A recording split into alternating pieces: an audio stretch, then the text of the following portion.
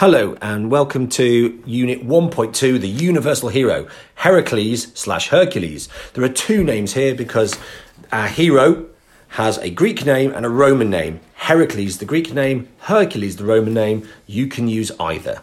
What, you mean even if you're talking about the Greek one, you can use, say, Hercules? The examiner would like you, and you'll get sort of on their side if you can talk about Heracles when you're talking about him being Greek and Hercules when he's Roman. But the examiner has said they'll accept either name. Great. Now, how many prescribed sources are there for this topic, Mr. Watkins? There are 4 prescribed sources. The first one is the Homeric hymn to Hercules the Lion-Hearted, quadruple H. That's a very short poem that you should go and read as soon as you've listened to this to remind yourself of him. And that's in the OCR sources booklet again, isn't it? Exactly. The next source you need is visual, and that is the 12 metopes or metopes, which are on the temple of Zeus at Olympia. We'll talk more about that temple itself in the next chapter on temples, but for now in this module we'll talk about how to analyse those metopes, metopes. The next 2 sources are literary, and they can be found in your OCR booklet, and those are by Roman authors, and that is Virgil and Ovid. Great. So shall we start with talking about the labours then? Let's get straight into labours. Well, just before we do the labours, let's explain that Hercules was the product of Zeus cheating on his sister wife again, which meant that Hera was very jealous of his existence, and throughout his life, Hera made his life very challenging. Now, one way you can remember it was Hera, if you're trying to think of which god it is, of course, is that the first 4 letters of Heracles are Hera, so therefore there is a link in there. Okay, so let's take the 12 labours one by one. We'll take it in turns. We're going to give a very brief idea of what is important about these labours, and we're going to take it in turns. I'll start with the Nemean lion. Now, the Nemean lion is a really important one because it's his first labour. So he's given this set of labours to perform, and he skins the lion and he wears it. So very often that is then how you recognise Heracles, because he's got a lion skin on his head. The next labour is the Linnaean Hydra. You can just call it the Hydra. The Hydra was a beast monster with many heads. The twist, however, was that every time you chop off one of those heads, 2 more heads would grow back in its place, and its blood was poisonous. Now, Heracles found this understandably very challenging to defeat, so he had to get help from his cousin Euaeus. Eventually, he managed to defeat it by cauterizing, so he chopped the neck off, cauterize, so burn the wound so that a head couldn't grow back. There was also a giant crab that made things even harder. But he eventually chopped off all the heads and took the original head, that's the undying immortal head, and buried it under a pile of rocks. He dipped his arrows in its poisonous blood or venom, which are useful later on in his life. But he did get help from his cousin Euaeus, which meant that this labour, unfortunately, didn't count. Third one was the golden hind. Now, a hind is just a deer, so you'd think catching a deer isn't very difficult, but this was a very fast deer, and he took a whole year before being able to catch it. The key thing, I think, to focus on for the golden hind is that it was actually sacred to Artemis, and so Artemis and her twin brother, who you will know was Apollo, got very angry that Heracles had basically caught the hind.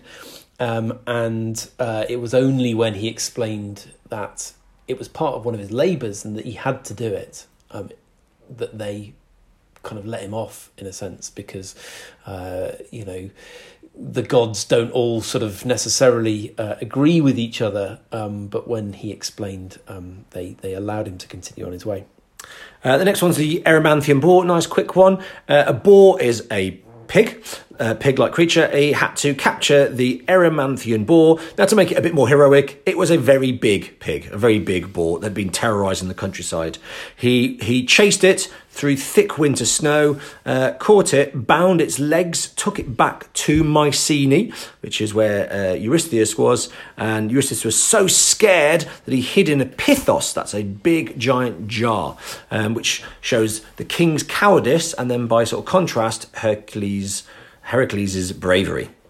Number 5 is the Augean stables. Now, cleaning some stables doesn't sound like much of a Herculean task, but here they were very, very dirty. And so therefore trying to clean it out basically involved him having to redirect a couple of rivers, which he did, which shows his cunning, shows how he thought his way around it. Rather than just getting out a very big brush, he actually found a way of cleaning the stables immediately. You don't need to know the names of the rivers, but they were the Alpheus and Peneus. Now, the key thing to remember about the Augean stables, as well as his cunning that he used in it, is that while he was there, basically he was so delighted to have done the task that he founded a sport fixture which was known as the Olympian Games, the Olympic Games rather, and the Olympic Games we will come back to that when we talk about Olympia, but it was for this very reason that the Olympic Games existed and exist now, of course, and it's to do with Heracles celebrating his father Zeus. The next labour are the Stymphalian birds. Basically, there were some birds and they needed killing. To make it a bit more heroic, some people say that the birds ate people. Now, he had to get the birds to fly in the air. So to do so, he needed some help from Athene. So she gave him a rattle. When he shook that rattle, which was made by Hephaestus, the birds flew into the sky and he took them out with his bow and arrow. Now, one of the kind of questions you might get in your exam is, how heroic was Hercules, or some kind of judgment task. And you can talk about the fact that he used physical brawn for lots of his tasks. He used his strength to muscle, to beat the lion and various other animals. He used his brawn, but in this one, he used his cunning to rouse the birds into the sky, and he used his skill of an archer to take them out. Great, so the next is, we're now more than halfway through, and it's the Cretan Bull. Now, the Cretan Bull is an interesting one. Number one, basically, Heracles was he had a sort of modus operandi, or a kind of a way of acting. He decided that it works really well if you strangle these big creatures. And so at this point, that's just what he used again. There's this idea of Heracles. Yes, he's cunning, but actually he's not afraid to just do something that he knows works. So he strangles the bull. The key thing on this one to remember is that this bull doesn't then die. He actually runs off and wanders out to Marathon, and this is the one where when we come to talking about Theseus later on, Theseus actually then has to reconquer it. So in a way, you could sort of argue that Heracles didn't do a very good job, because his mate Theseus has to come along and do the job all over again. Great, and you might be asked to compare Heracles to Theseus and ask who is more heroic. The next one is the mares of Diomedes. Mares are horses. And Diomedes was the king of the Bistones, which is the people in Thrace. And he had horses which he fed the limbs of enemies and passing strangers. So these were man-eating horses. Hercules defeated the stablemen who guarded the stable. He took the horses. Diomedes then went out to battle Heracles. And Heracles left the horses with his companion Abderos. So off Heracles goes. He fights and defeats Diomedes. However, the horses overpowered Abderos and ate him. This obviously upset Heracles, so he took Diomedes and fed them to his own horses. Now, the eating their own master sated their appetite, and they were no longer trying to eat human flesh. Heracles then took the horses back to Eurystheus, and the idea is that they calmly roamed the plains of Argos afterwards. Again, you might use this story as an example of Heracles as not being particularly heroic, in that he naively left these man-eating horses with his friend Abderos, and didn't turn out well for him. The next one is the Belt of Hippolyte. Now, Hippolyte was a queen of the Amazons, and for the Greeks, this idea that the mighty hero Heracles might have had to defeat a woman might have seemed a bit odd, but these were not just any women. These were the great race of female warriors living right up in the wilderness of the Black Sea. And the Amazons that she was queen of end up being a really important idea for the Greeks. We're going to come back to this idea of what is known as the Amazonomachy, or the Amazonomachy, is something that the Greeks put on their temples and make pictures of it quite a lot. But Heracles was actually, initially, it didn't look like it was going to be very difficult, because he turns up and he says to her, "Can I have your belt, please?" And she says, "Yeah, okay, there it is." Doesn't sound like it's going to be a very impressive labour, and yet basically Hera steps in at this point, and this is a good way of demonstrating quite how much the goddess Hera really hates Heracles. She says, "Right, we're not going to have that." She then spreads this rumour that Heracles was going to run off with Hippolyte herself, and then the Amazons turn up and try and fight him, and he ends up having this terrible battle in which he kills Hippolyte and has to steal her belt. So it's a way of Hera turning what seemed like a really easy win, an easy task, into something that ends up being very vicious. Great. Now, this is the next labour, which should have been his last one. This is the 10th labour, but as you mentioned earlier, 2 of his previous labours didn't count. The reason he had these labours, by the way, was because he'd been driven to madness by Hera as punishment, and in that madness, he'd killed his own children and wife. And these 10 labours, supposedly 10, were punishment for doing that. Now, this wasn't his last, as we'll learn the 2 more. So this one is the cattle of Geryon. Cattle, cows, Geryon. Who was Geryon? He was a man with 3 heads and 3 sets of arms and legs. So quite easy to spot in imagery. And he had a dog called Orthrus with 2 heads. Not to be confused with Kerberos, who had 3 heads. So Geryon and Orthrus had some cattle. And Heracles' job was to go and fetch them, because they had lovely red skin that Eurystheus wanted. Heracles managed to defeat Geryon using his club and his bow and arrow. Once he'd got the cattle, he had to then steer them all the way back to Eurystheus. From Erythea, which is where he'd caught them. And that journey involved going through southern Italy. Now, this becomes really important in the next little bit we're going to look at, which is the Romans' attitude to Hercules. They really liked him, and one of their links to him was the fact that he travelled through southern Italy, where Rome was going to be founded. It wasn't there yet. Whilst leading the cattle of Geryon home. Once he got back to Mycenae with the cattle, Eurystheus sacrificed these cows, these bulls, to Hera. So, turns out it wasn't 10 tasks, and he had 2 more, because, as we've already said, the Hydra didn't count, and nor did the Augean stables. So onto the apples, the Hesperides. Now, these weren't any old apples. They were a wedding gift to Zeus and Hera, so therefore getting them back was going to be a real challenge.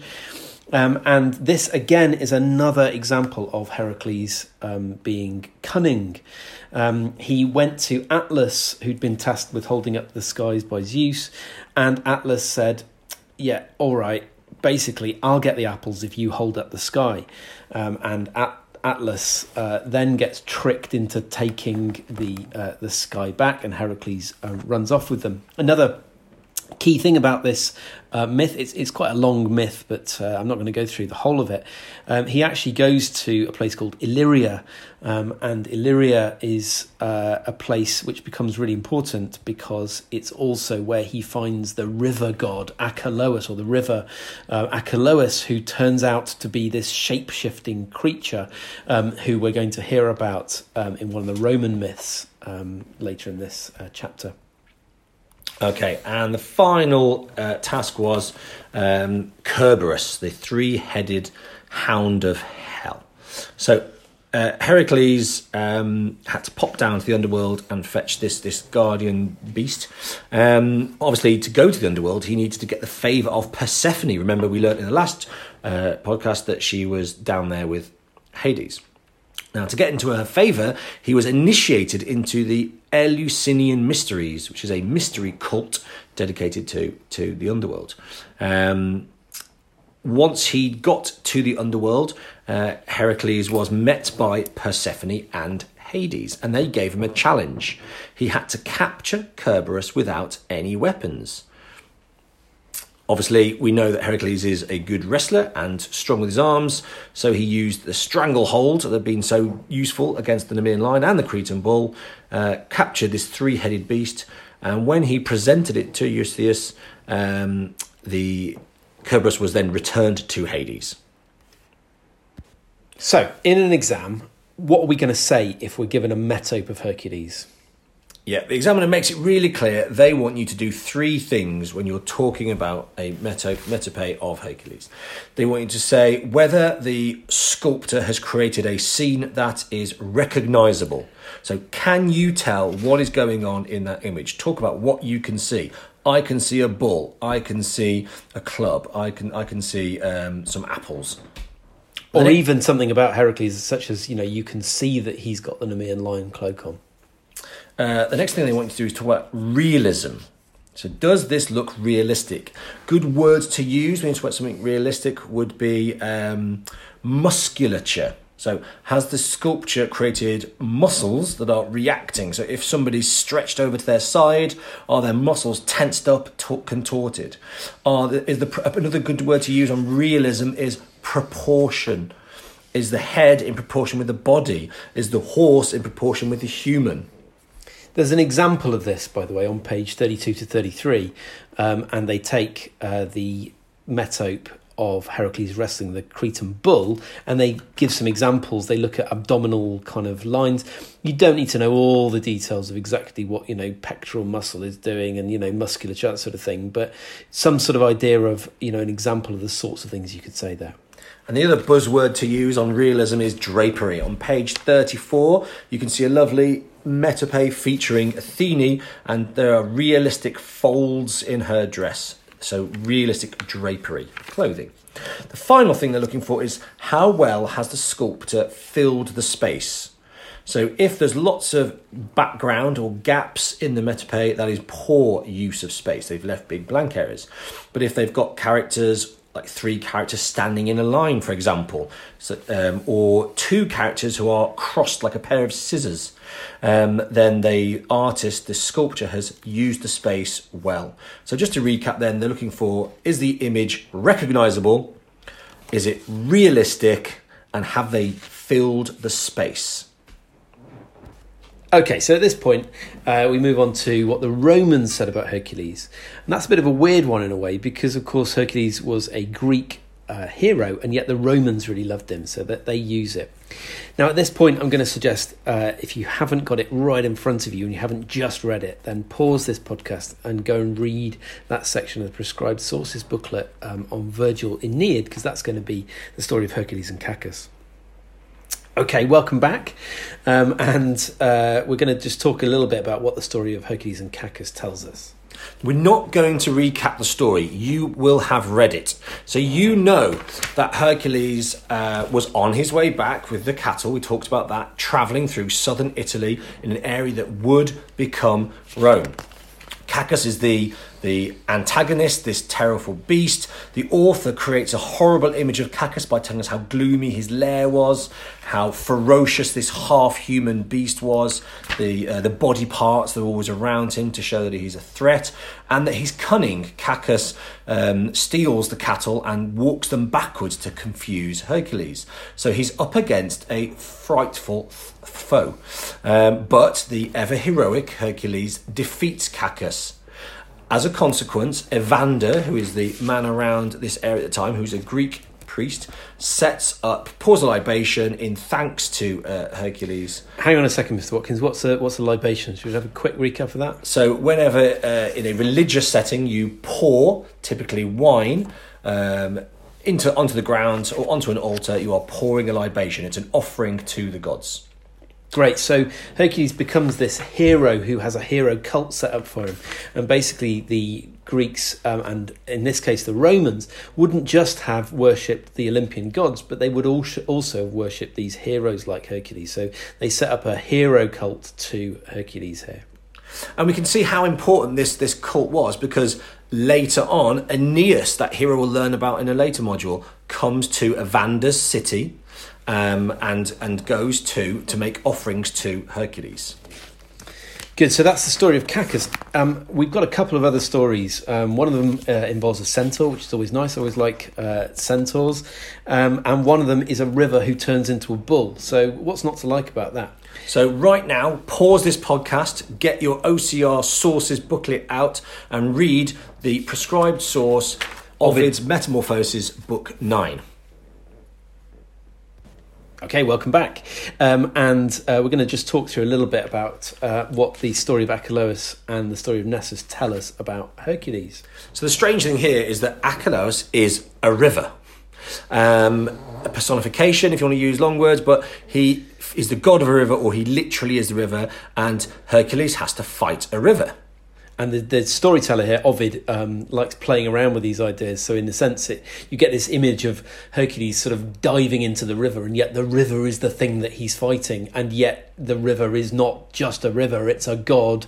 And therefore it leaps out and, they have a conversation. Basically he then, because it's a shape-shifting river god, then turns into a bull. And there's a story about the horn.